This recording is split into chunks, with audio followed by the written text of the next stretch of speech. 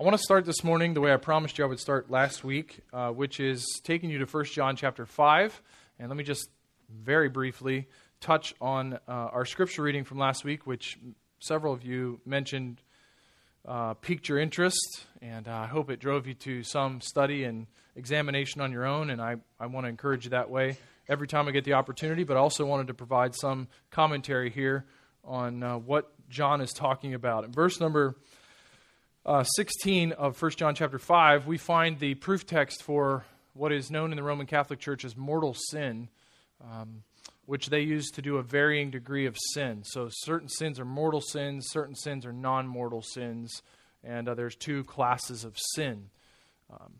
It says, if anyone sees his brother committing a sin not leading to death, he shall ask, and God will give him life. To those who commit sins that do not lead to death, to those who commit sins that do not lead to death. There is a sin that leads to death. I do not say that one should pray for that. All wrongdoing is sin, but there is a sin that does not lead to death. And that can be a confusing section. We talked about the reality that John is not confused about what the Apostle Paul says to us in Romans about the wage of every sin being death. And nor is Paul ignorant of Elder John, who is one of the original 12, and his perspective here in this letter of 1 John. There are multiple perspectives, maybe two that are most common amongst evangelicals, amongst those who would reject the varying degrees of sin as some leading to death and some not leading to death, and that would really depend on what death we're talking about. So either we're talking about spiritual death or we're talking about physical death here. So there's a couple keys that I think are important for you. And how many of you have a MacArthur Study Bible? Can I see? Raise the hands. Okay, great. So I'm going to read part of the note from that, from this verse, which I think is helpful, and you can give a little bit more careful attention. I certainly think that note is clarifying when it comes to this issue, even though there are two perspectives that prevail. One is that there is dealing with, what John is dealing with here is spiritual death, and that this brother that is addressed in verse number 16 is only a so-called brother. And so we are praying for repentance and for turning of a false brother who is committing sin, and that some sin will lead to an immediate spiritual death, but there is sin that can be rescued from. So the idea here would be not any one particular sin, but a spiritual death that would occur because of the sin of rejecting Christ. As long as an unbeliever is involved in the sin of rejecting Christ, there is no forgiveness, right? There must be repentance from the sin of rejecting Christ to ever receive forgiveness through Christ. I think the more helpful perspective would be to see this as physical death and to see the brother as a genuine Christian. So a genuine brother is seen in sin. One of the ways that we should respond to sin in a brother's life is to confront that sin, lovingly, graciously point it out. That's Matthew chapter 18. It's important for us to point out sin when we see it in each other's lives. But the second way that we can be a part of another brother's sin is praying for that brother. And that's exactly what John is talking about here.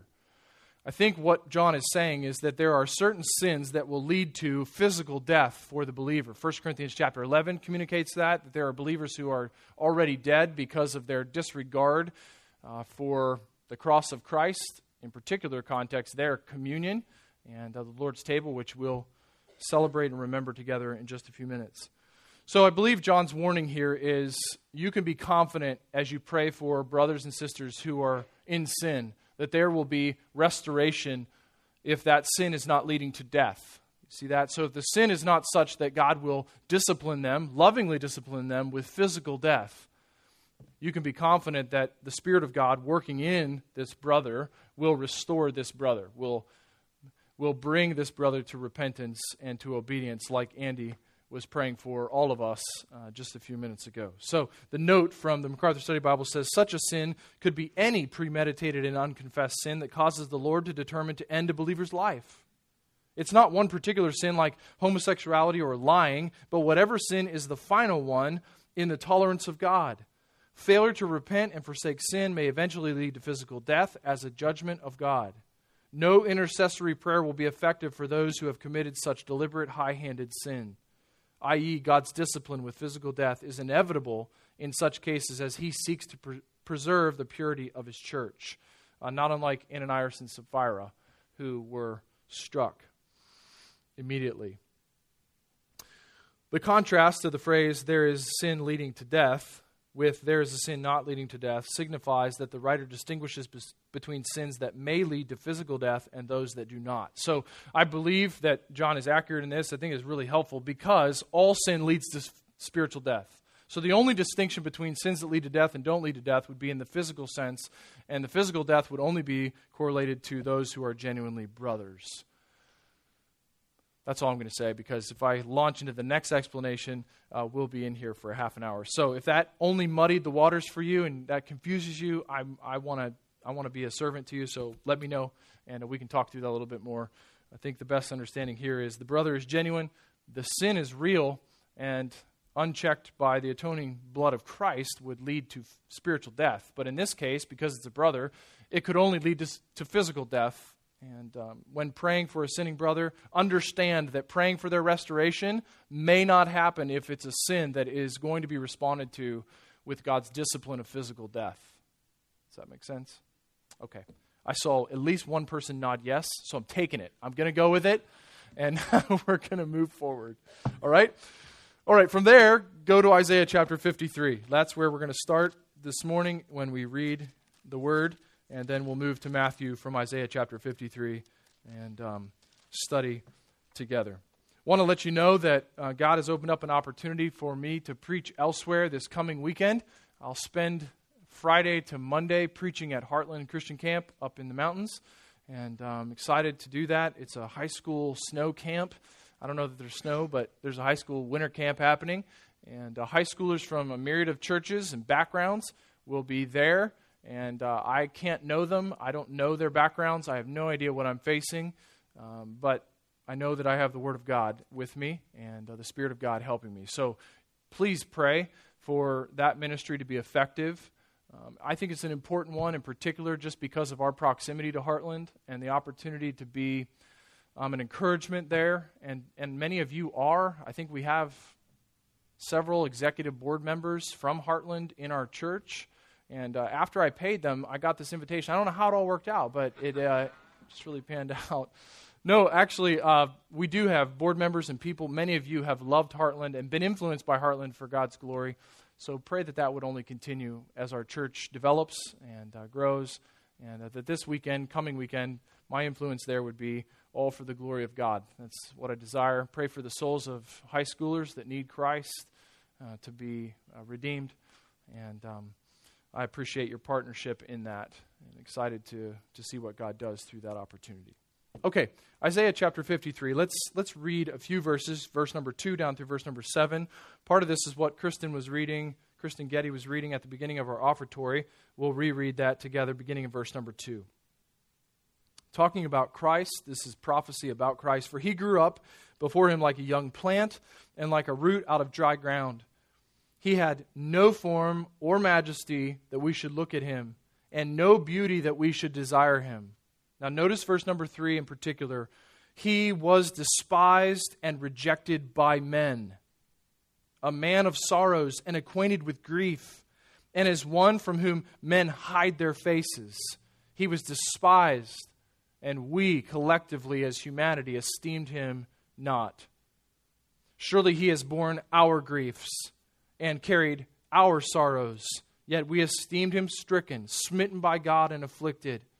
He was wounded for our transgressions. He was crushed for our iniquities. Upon him was the chastisement that brought us peace, and with his stripes we are healed. All we like sheep have gone astray. We've turned every one to his own way, and the Lord has laid on him the iniquity of us all. In verse number 7, he was oppressed, and he was afflicted, yet he opened not his mouth. Like a lamb that is led to the slaughter, and like a sheep that is before its shears is silent, so he opened not his mouth. with that ringing in our ears, let's move to Matthew chapter 26 and conclude our study of this chapter, outlining, recounting for us the Passion Week of our Savior. Matthew chapter 26, beginning our reading in verse number 57. Then those who had seized Jesus led him to Caiaphas, the high priest, where the scribes and the elders had gathered. And Peter was following him at a distance as far as the courtyard of the high priest. And going inside, he sat with the guards to see the end. Now the chief priests and the whole council were seeking false testimony against Jesus, that they might put him to death. But they found none, though many false witnesses came forward. At last, two came forward and said, "This man said, I am able to destroy the temple of God and to rebuild it in 3 days." And the high priest stood up and said, "Have you no answer to make? What is it that these men testify against you?" But Jesus remained silent. And the high priest said to him, "I adjure you by the living God, tell us if you are the Christ, the Son of God." Jesus said to him, "You have said so.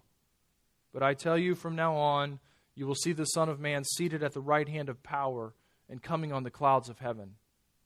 Then the high priest tore his robes and said, "He has uttered blasphemy. What further witness do we need? You have now heard his blasphemy. What is your judgment?" They answered, "He deserves death." Then they spit in his face and struck him. And some slapped him, saying, "Prophesy to us, you Christ. Who is it that struck you?" Now, Peter was sitting outside in the courtyard, and a servant girl came up to him and said, "You also were with Jesus the Galilean." But he denied it before them all, saying, "I do not know what you mean." And when he went out to the entrance, another servant girl saw him, and she said to the bystanders, "This man was with Jesus of Nazareth." And again he denied it with an oath, "I do not know the man." After a little while, the bystanders came up and said to Peter, "Certainly you too are one of them, for your accent betrays you." Then he began to invoke a curse on himself and to swear, "I do not know the man." And immediately the rooster crowed. And Peter remembered the saying of Jesus, "Before the rooster crows, you will deny me 3 times." And he went out and wept bitterly. Father, thank you for this portion of your word that you have ordained for our study this morning. We recognize our need.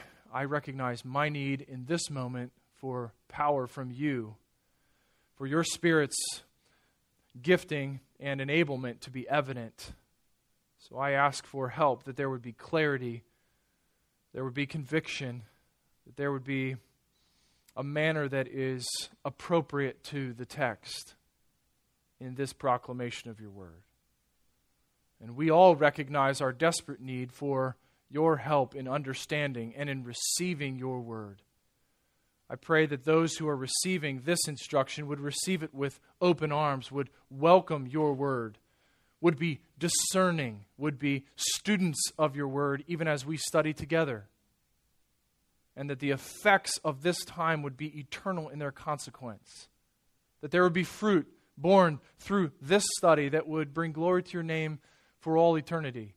That there would be praise and glory to your Son, who is the worthy Lamb who went to the slaughter in our place. As we bear fruit from our time in your word this morning, teach us, reshape us, renew us, refocus us, plant us, water and grow us so that we might be effective for your kingdom. We pray these things knowing that our requests for grace are only heard through your Son, who's at your right hand, and so we come boldly into your throne room and we seek grace from you, who gives it liberally. Help us now for these few moments, we pray, for the exaltation of your Son, in dependence upon your Spirit, for your glory, Father. Amen. Well, as we dive into the final section of Matthew chapter 26, I think it's important for us, I know it's been important for me this week in my preparation, to be reminded of the timeline that existed here in these really in these hours of Thursday evening into Friday and the historic day of the death of Jesus. As we look at the whole of the gospel records, Matthew, Mark, and Luke being known as the synoptic gospels, and John being a special gospel set aside from the other three, and we collect all of the record that is given to us of this time, I want to just remind you, just give you a couple of simple clarifying points. In fact, 5 distinctions of the timeline of what's taking place in these final moments of Jesus' life. Number 1, Jesus is arrested in Gethsemane. So he's at the Mount of Olives, he goes into the Garden of Gethsemane, and he's arrested there somewhere around midnight on Thursday night, which would have already been Friday, according to a Jewish understanding of the days, a new day beginning at sundown of the previous day. It's midnight on Thursday night. Jesus is arrested.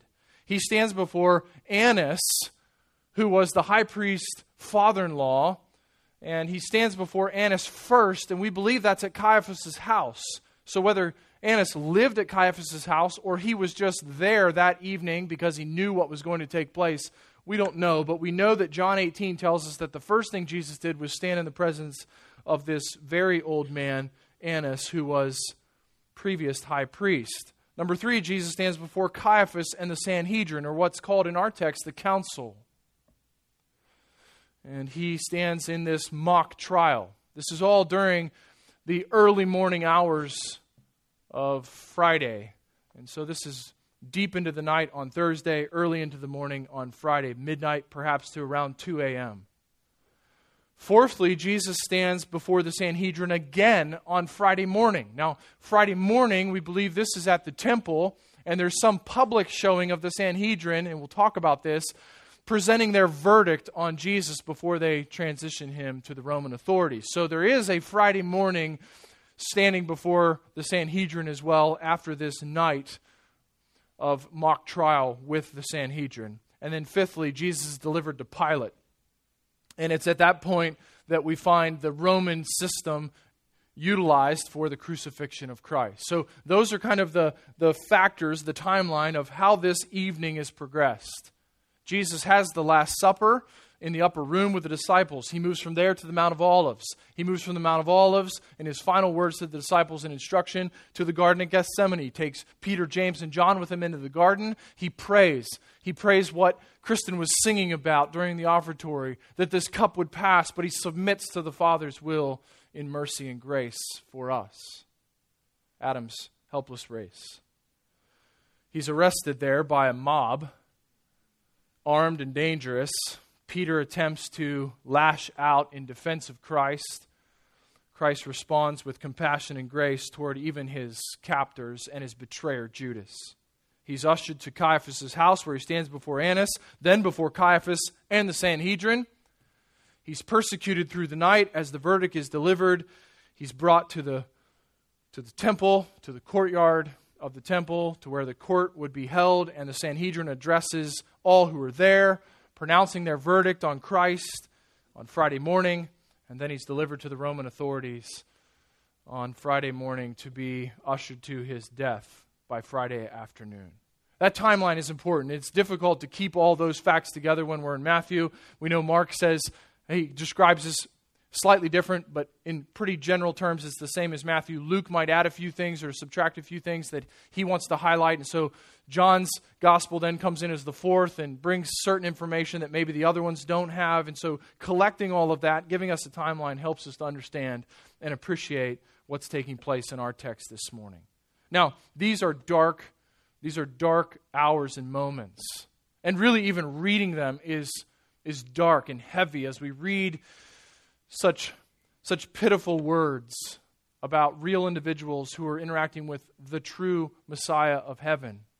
And yet, God's intention with this text as we study Peter's denial and we study the mock trial of Jesus before the Jewish authorities has the same thrust and intention as every other text in our Scripture. This portion of God's Word is intended to mold us who are God's people to look more like Christ. And it is intended to convict those who are not God's people of the validity of the messianic claim of Jesus, that He is the Savior, that He is the Messiah. This should seal it even further, that there is hope in no one else but Jesus. There is salvation by no other name under heaven but Jesus. So we should be eager as we begin our study of these final verses of Matthew chapter 26. Though they are heavy and though they are dark, they are meaningful to us as God's people. Now, last week we saw the mercy and grace of Christ displayed in these preparatory moments for his crucifixion. And that was an important study for my own heart. I know it was important for many of you as well. That theological smorgasbord, if you will, that's represented in those paragraphs that we talked about, whether it be the providence of God and working his sovereign plan out in the life of Christ and in the death of Christ, or whether it be that mercy and grace that we see on display, that carries over into these texts. No doubt, we should be reminded of the sovereignty of God as we study this portion of God's Word. Every verse should ring in our ears that God has a plan and he's accomplishing that plan through his Son. None of this is by accident. None of it is out of control. All of it is under control and on purpose. But furthermore, in these texts, something that comes flying to us as God's people as we read is the nature of Christ's suffering as substitute. You see, here in this portion in particular, we come face to face with the substitution of Jesus Christ for us. So I believe the big idea here, if we're going to take one theme and kind of lay it over top of both of these paragraphs, it would be this: Jesus was rejected by men so that men might be accepted by God. Jesus was rejected by men, and perhaps it's better to turn it more personally, so that I might be accepted by God. What's taking place in Caiaphas' house and what's taking place in the courtyard is so that we might be accepted. We might be brought into the family of God. The substitution of Christ, culminating in his sacrificial death, is seen even here, as we read in Isaiah chapter 53. The gospel is the good news of a substitute for sinners. There is someone who will stand in and take their punishment, and who will stand in and grant them his righteousness. It's Christ. It's Jesus. He is the Son of God. He is the Messiah. Jesus was rejected by men so that men might be accepted by God. This is seen in just these two simple paragraphs, and we'll just give them headings as we outline these narrative accounts. Number one, Jesus was rejected by a Jewish mock trial in my place. In my place. Jesus was rejected by the Jewish mock trial in my place. And this becomes evident in verse number 57 down through verse number 68. Verse 58 is one little clue that Matthew's going to come back to Peter. And so we're just going to pass over verse number 58 because it's going to come crashing in on us as we get into our second paragraph.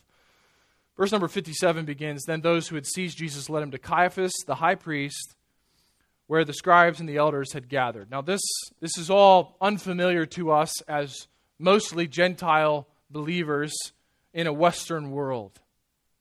We are distant culturally and contextually from what's happening here in Matthew chapter 26. So it's important for us not to read into this our own situation, but to get our minds to be able to read what's actually happening and be able to picture what's really taking place. Immediately following Jesus' arrest in the garden, Judas kisses him to identify him in the darkness, in the low light. He kisses him. Jesus is arrested, and immediately he's taken to the home, according to plan, both of the Jewish leaders and of God's plan, to the home of Caiaphas, the high priest, where an illegitimate gathering of the Sanhedrin or the council or the elders and the scribes is already taking place. So, some form of communication was sent out that tonight Jesus would be arrested in the Garden of Gethsemane. Some form of information was relayed that there would be a meeting that was essential and you needed to be there if you were part of the elders and scribes. And that's a distinguished group. That's not just general elders like older people, nor is it some kind of general term of of a large group. This is 70, maybe 71 people total in the Sanhedrin. And they needed to meet at Caiaphas' home. And Jesus would be brought to them. Now, why is this trial such a mockery? In verse number 59, it says, "Now the chief priests and the whole council were seeking false testimony against Jesus, that they might put him to death." Apart from the obvious mockery of intent in having any kind of a trial represented by these wicked Jewish leaders, there are other reasons that this trial is a farce from the beginning to the end. They're wrapped up in the laws that governed the Sanhedrin. Now, the Sanhedrin was the governing body of the Jewish people. The Jewish people live within the Roman Empire. They're under the control of the Roman emperor.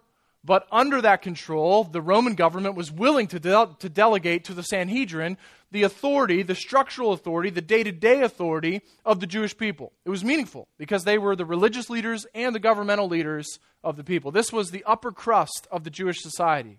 Most of these, and the high priest for sure is a Sadducee, most of the members of the Sanhedrin were also Sadducees. By this time, some Pharisees have also been brought into the picture as elders, as the lowest level of the Sanhedrin. Most believe that this Sanhedrin, as the governing body, traces its history back to when Moses was commended by his father-in-law. Do you remember this? That he was taking on that leadership of the nation of Israel by himself, and that he needed to have help, and so he ordained 70 helpers to help give him guidance as he led and to share in the leadership of the people of God, the nation of Israel. The laws that governed the governance of the people through the Sanhedrin included laws about trials before the Sanhedrin. Now notice these simple rules that were negated for this mock trial of Jesus. Number one, this trial is at the wrong time. No trial was permitted by the Jewish law for the Sanhedrin after darkness had fallen. There was no legitimate trial after dark. You could not meet for a trial after dark and it be in any way considered legitimate. This is probably why they met again on Friday morning. Because to save face before the people, to present a believable story, they needed to have a daylight meeting with Jesus to pronounce their verdict upon Jesus. Number two, it's the wrong day. No trial was permitted on the eve of a Sabbath or a festival. And in this case, both were true. You could not have a trial in the day before, the night before, the evening before a Sabbath. So this is the wrong day. It's the wrong place. No meetings for trials of the Sanhedrin were allowed outside of the Sanhedrin's courtroom, which was on the grounds of the temple. There was no private home court meetings. This is a mockery. This is all just a play for the evil intention of the hearts of the Jewish leaders. So it's the wrong time, the wrong day, the wrong place, and it was the wrong procedure. No death penalty verdict could be carried out unless one day had passed since the trial. So you could not even enact the death penalty without one day's time past the trial of an individual for the sake of allowing evidence to come to light or for the decision to be questioned. Now, the Sanhedrin could, in some rare cases, actually hand out capital punishment verdicts. And one of those was blasphemy. The Roman government would allow it. They would cooperate with it for the sake of keeping peace with this often difficult group of people known as the Jews. So the Sanhedrin are gathered at Caiaphas' house, and they're having an illegitimate meeting to pass down an illegitimate verdict upon an illegitimate victim. None of this is about justice except the justice of God being carried out on our behalf. And none of this is about truth except the truth of God's promises to send a suffering servant to redeem a people for His name. Now, the claim that comes in these verses from these, finally they get two witnesses who have something that is substantial. This doesn't mean that they're scurrying about in the middle of the night looking for people to say something. It's just that they They've been looking and producing false witnesses. These two have the most believable false testimony to bring. So, playing out the mockery, they actually have witnesses against Christ who present this as their accusation. Verse number 61. This man said, I'm able to destroy the temple of God and to rebuild it in 3 days. Now, part of that is true. Jesus did say that if the temple were destroyed, he would rebuild it in 3 days. This comes from John chapter 2 and verse number 19. And that's important for you to remember because it's not coming from Matthew chapter 24 and verse 21. Matthew chapter 24 and verse 21 is when Jesus was relaying just with the disciples. Remember this? Walking out of the temple. They see the Temple Mount. They see its beauty. They point to it. And Jesus tells them not one stone will be left on top of another one. This is from John chapter 2, a much different time and a much different setting where Jesus says the temple being destroyed, he will rebuild it. He will rebuild it in 3 days. Let's go to John chapter 2 and just see it for our own eyes, or with our own eyes rather, for our own understanding. Verse number 19. John chapter 2 and verse number 19. So the Jews, verse 18, said to him, what sign do you show us for doing these things? This is all a part of the explaining away the miracles of Jesus. Jesus answered them, destroy this temple, and in 3 days I will raise it up. The Jews then said, it has taken 46 years to build this temple, and you will raise it up in 3 days? In John's commentary, verse number 21, but he was speaking about the temple of his body. When therefore he was raised from the dead, his disciples remembered that he had said this, and they believed the scripture and the word that Jesus had spoken. So here, within that crowd of people who were questioning Jesus, there were some who heard what he said about the temple being destroyed, slightly twisted that, heard his claim that he would rebuild it, and brought that accusation against him as an unbelievable statement from Jesus, a discrediting statement from Jesus. Merely on the human level, that statement was laughable. They knew how long it took to, or had taken to build the temple, and his claim was an unbelievable claim.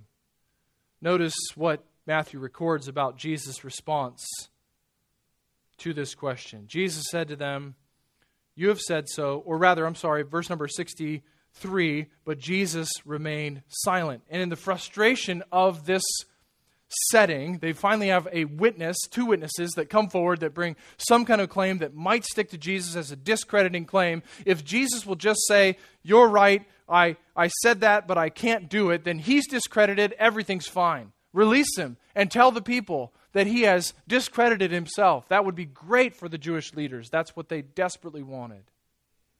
Better yet, for Jesus to say that he did say this, and in so saying, set himself up for being divinely powerful. Jesus would not respond to their false testimony. He remains silent.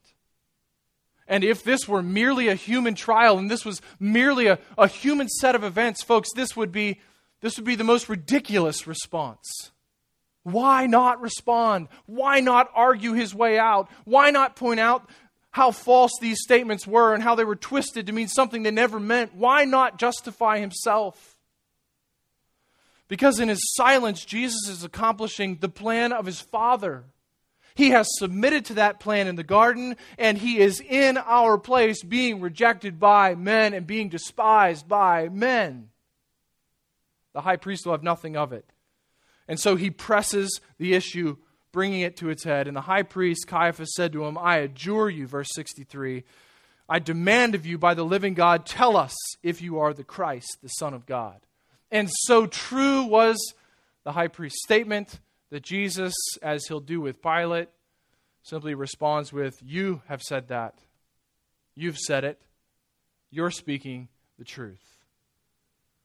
Notice Jesus' clarifying statement in verse number 64. But I tell you, from now on, you will see the Son of Man seated at the right hand of power and coming on the clouds of heaven. Jesus is not lost in the moment. He's not like us in the moment where confusion floods in. We don't know what's true. We don't know what's not true. We're flustered. We're rattled by this persecution or the suffering that's taking place. We're wondering, is this really God's plan or is this not God's plan? He's absolutely confident, and he says so by saying, you will only relate to me from this point forward as the exalted Son of heaven, as the King of kings and Lord of lords. You will only relate to me in my power and glory as displayed in his resurrection life. So yes, Jesus declares that he is, by the words of Caiaphas, the Son of God, the Christ. And he declares his confidence in the plan of the Father. Well, this is enough. And Jesus, being rejected by this Jewish court in our place, faces the consequences of his statement. Then the high priest tore his robes and said, he has uttered blasphemy. What further witness do we need? You have heard his blasphemy. The high priest was not allowed, he was not permitted by law to tear his clothes. Tearing clothes was a common way of showing grief or shock or despair at an activity. I'm, for one, grateful that this has not been passed on through the generations, that we don't tear our clothes. This was a very natural part, except the high priest was not permitted to tear his clothes, except in the case of blasphemy in his presence. And so Caiaphas, wrapped up in the mockery of what is a false trial, plays out the part to the fullest. In his mock shock at what Jesus has said, in this mock trial where he's the mock judge sitting and presiding over a mock Sanhedrin meeting in his home, he tears his clothes in mock despair and grief and levels his accusation that he's been waiting for, blasphemy, which is a capital offense, which will fit perfectly into the plans of these wicked Jewish leaders. He turns to the crowd and says to them, "What is your judgment?" And they answered, "He deserves death." This was not out of control. This was not outside of the plan of God. Christ was not unaware of that plan, and he was submitting in these moments to that plan. Verse number 67, they spit in his face and struck him. And the other gospel accounts fill in that they blindfolded him and then they slapped him, which is actually not the same slapping as we're used to, which would be with the fingers primarily, but rather open-handed blows to the face. And as they pummel him, and as they spit on his face, they mock him.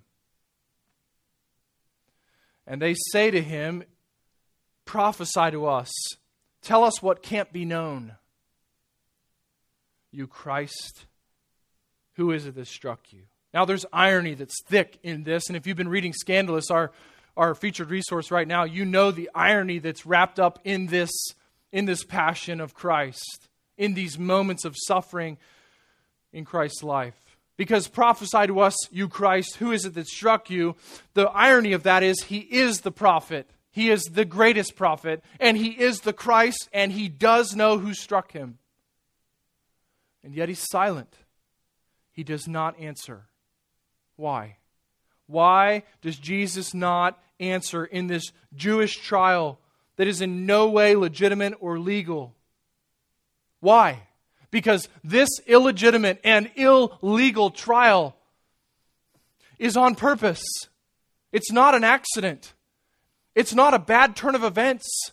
It's not a downward swing. It's the plan of the Father, the sovereign one of heaven, who has ordained a means to the end, and the end being the salvation of sinners, the means being this suffering by his Son. The Father's will was to crush the Son, and the Son obeyed the Father by silently going to the slaughter in my place and in your place if you're in Christ. Jesus is here rejected by men so that we in eternity might be accepted by God. This is intentional, willful allowance of murder on the part of the one who is murdered. He is both priest and sacrifice, and he's offering himself up for us. Jesus was rejected by the Jewish mock trial in my place, and he was rejected by Peter's denial in my place. Number 2, Jesus was rejected by Peter's denials in my place. One of the most familiar portions of our New Testament, no doubt, beginning in verse number 69. Now, Peter was sitting in the courtyard. I've always thought of this narrative account combined with Luke's gospel. In my understanding from Luke, I've always, for some reason, always pictured in my mind that Peter was some distance away and that the house was over there and the courtyard was out in front of the house. And that there was some kind of garden area that was a seated area, and he was distant from the house with the people who weren't actually invited inside. But what we know from this time period is that the wealthiest people often had square homes. They were built with wings all around, north, south, east, west, and in the middle of their house was a courtyard area for outdoor relaxation, an outdoor living room, if you will. This is big in Texas. When we lived in Texas, there were many homes represented in our church that had outdoor living spaces. The courtyard that Peter finds himself in is in the middle of Caiaphas' house. And he's moved there with the servants and the soldiers. He's mixed in with the group of people who arrested Jesus. Why? Because of verse number 58. He trailed that group as they walked from a distance. The other 10 men have fled. We don't have any account of where Judas is at this point. We will find him again soon in sinful remorse. He'll take his own life. But Peter follows behind that group, and at time he merges into that group, and he moves into the courtyard. They're not welcomed into the mock courtroom. They're in the courtyard. And it's here that Peter faces the fulfillment of Jesus' prophecy to him just hours earlier. Peter's response is so familiar to us that we lose sight of what's even happening. One servant girl, then 2 servant girls, and then a group of bystanders. All address Peter as being not with the group. Peter first says, "I don't know what you mean." When I read that, there's something in me that wells up with familiarity to this. I was a problem teenager, very much so because of my dead, wicked heart. And often when I was confronted with my sin or a very serious set of sins, and I was accused of something, I would say, "I don't know what you mean." That was a convenient way of not yet saying, "I didn't do it." I would just say, "I don't know what you mean. I don't understand what you're saying." And I can remember the response being, "What didn't you understand about what I just said to you, son?"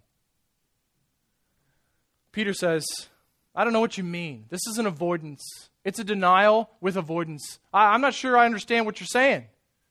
I mean, I've just been walking along here. I've just been in the group. I don't know. The fear grips Peter. He's inside the courtyard. He's within Caiaphas' house. He's with the people who, part of them at least, made up the mob of arresters. But he moves further than that. And when the second servant comes, verse 72, Peter again, he denied it with an oath. "I do not know the man." Now, what's happening with the oath and with the cursing? This is not foul language, okay? Peter's not guilty here of colorful language in describing him not being associated with Jesus. What he's doing is he's swearing on something to bolster the truthfulness of his claim. He's saying, "I swear upon whatever truth, or I swear upon some name or some family member or something. I swear to, I give an oath that I'm telling you the truth. I don't know Jesus," number 2. Then third time, the bystanders say that his accent betrays he's Galilean. He's an uneducated fisherman, which is interesting to us. We get that. There are parts of our country where you could get someone in a right geography by their accent. And Peter now goes all out. he invokes a curse on himself. So instead of just saying, I swear on this, he's saying, not only do I swear on this, but I also, if I'm not telling the truth, I'm bringing a curse on myself. May I, suffer some consequence if I'm not telling you the truth. And immediately, the rooster crowed. And Peter remembered the saying of Jesus. This was a devastating moment in the life of a true follower of Christ. Devastating in that Peter remembers what Jesus said to him, but devastating because this is not the full account. If we read Luke chapter 22 and verse number 61, we know that the eyes of Jesus met the eyes of Peter as he was denying him. I've always wondered, how did that happen? Because within that courtyard, either this was the point at which they were transferring Jesus from his meeting with Annas to the meeting with Caiaphas and the Sanhedrin, or there was a window where they were standing near so they could listen in. But in any case, Jesus and Peter looked at each other. And Jesus knew in that moment that Peter was rejecting him. And Peter knew in that moment that he was rejecting his Savior. This is a devastating moment. And this moment is a part of the suffering servant's role as substitute for sinners. Matthew's understated in the response, verse 75, and he went out and he wept bitterly.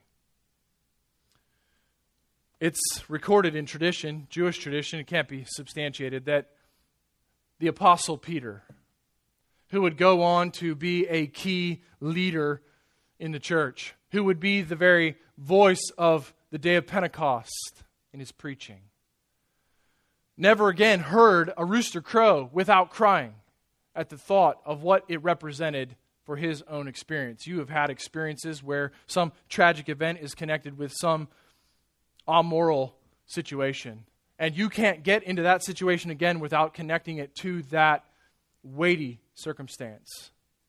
Peter weeps bitterly as he realizes that he has in fact fallen away with the other 10. There's no part of the rejection of Christ by the Jews or even by the 12. Judas has damningly rejected Christ. Peter and the others have restoratively rejected Christ. They will be restored, but they have walked away. And none of this is outside of your and my salvation. You see, this is all a part of the plan. Jesus must be rejected by men. He must be stricken. He must be despised. And we should see him that way. Because it is in this state that he will be led then to bear our sin at the cross, to take upon himself our guilt, to feel the weight of our sin and then experience the wrath of his Father against our sin. To be cursed by the Father who removes himself from the Son, looking away from the Son and pouring out our curse upon him. This was all a part of our salvation. Do not read these and go, ho hum, let's get to the cross. This rejection by men, Peter and the Sanhedrin, is part and parcel to our being God's people. Jesus is here being rejected by men so that we might be accepted by God. This is no small circumstance. Christ had to be rejected, abandoned, murdered, so that in doing so, he might bear the wrath of God for my sin. This is in my place.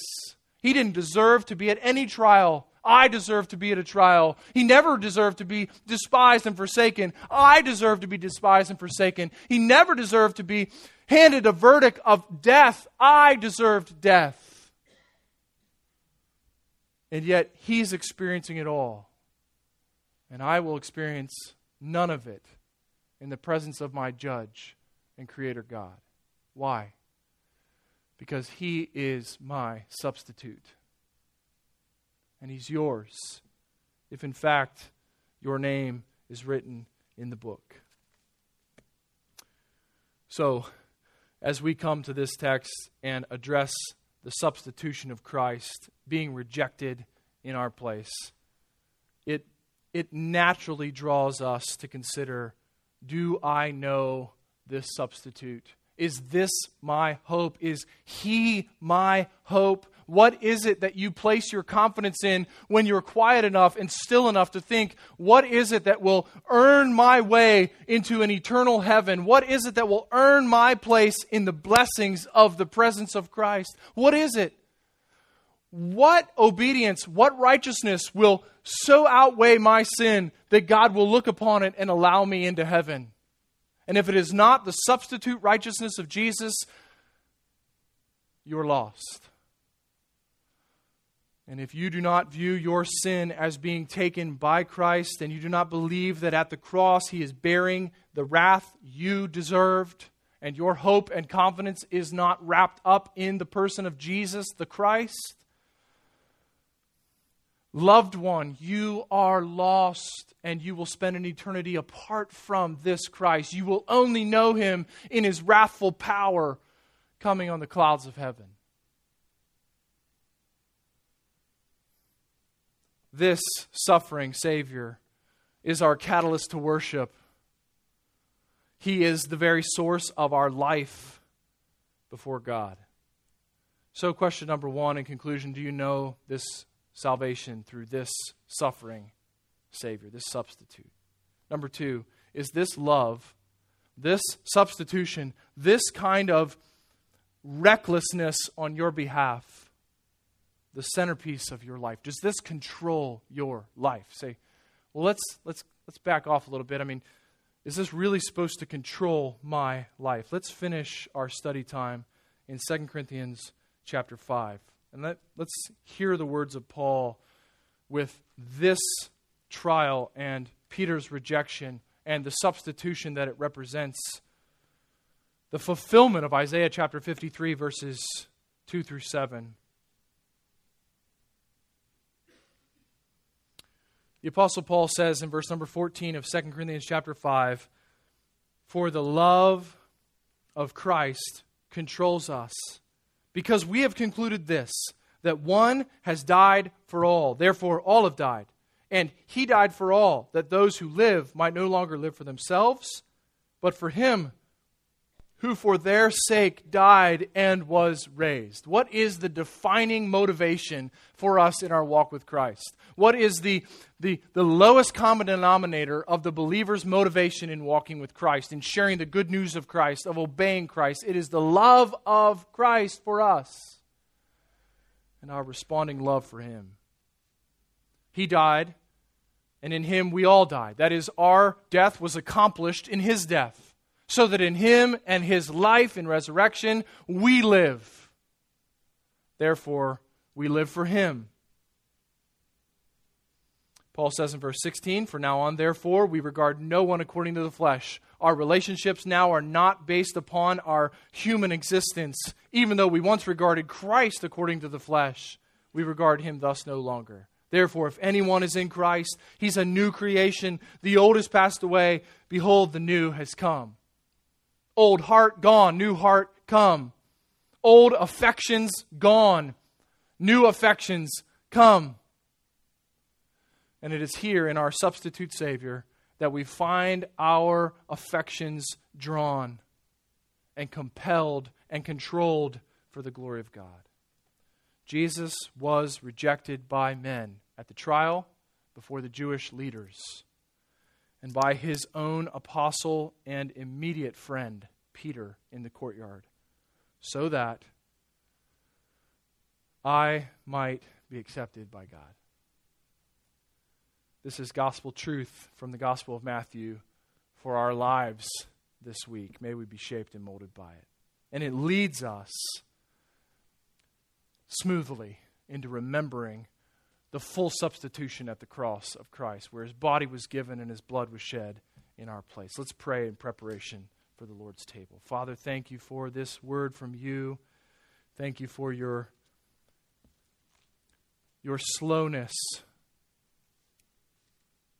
to respond to sin, Your patience in bringing us to repentance, in opening our eyes to a substitute whose righteousness by faith is credited to our accounts, whose death and moments at the cross bear our sin and your wrath against it, and whose life 3 days later is our hope and our coming expectation of life eternal.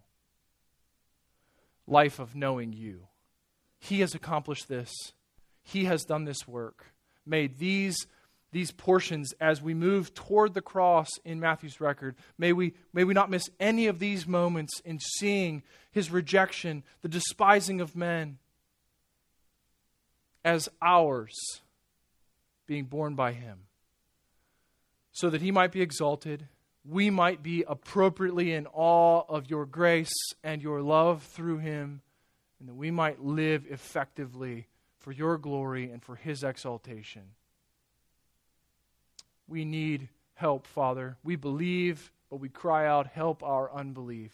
Realign us, reshape us, mold us so that we might be influences for your kingdom, trophies of your grace, vessels in your hand. Help us now as we turn our attention to remembering the fullness of the substitution of Christ in his atonement, in his giving of his own body and shedding of his own blood in our place. May the cross weigh upon us appropriately, and may our hearts rejoice with celebration in remembering that we will never know your wrath. It has all been spent on him. We are the recipients of no condemnation, but only the blessings of your grace. We give you praise and thanks, and we ask for this time to be for your glory and your glory alone, even as we benefit from remembering together that we are Christ's through the blood of his cross. We ask for that in his name. Amen.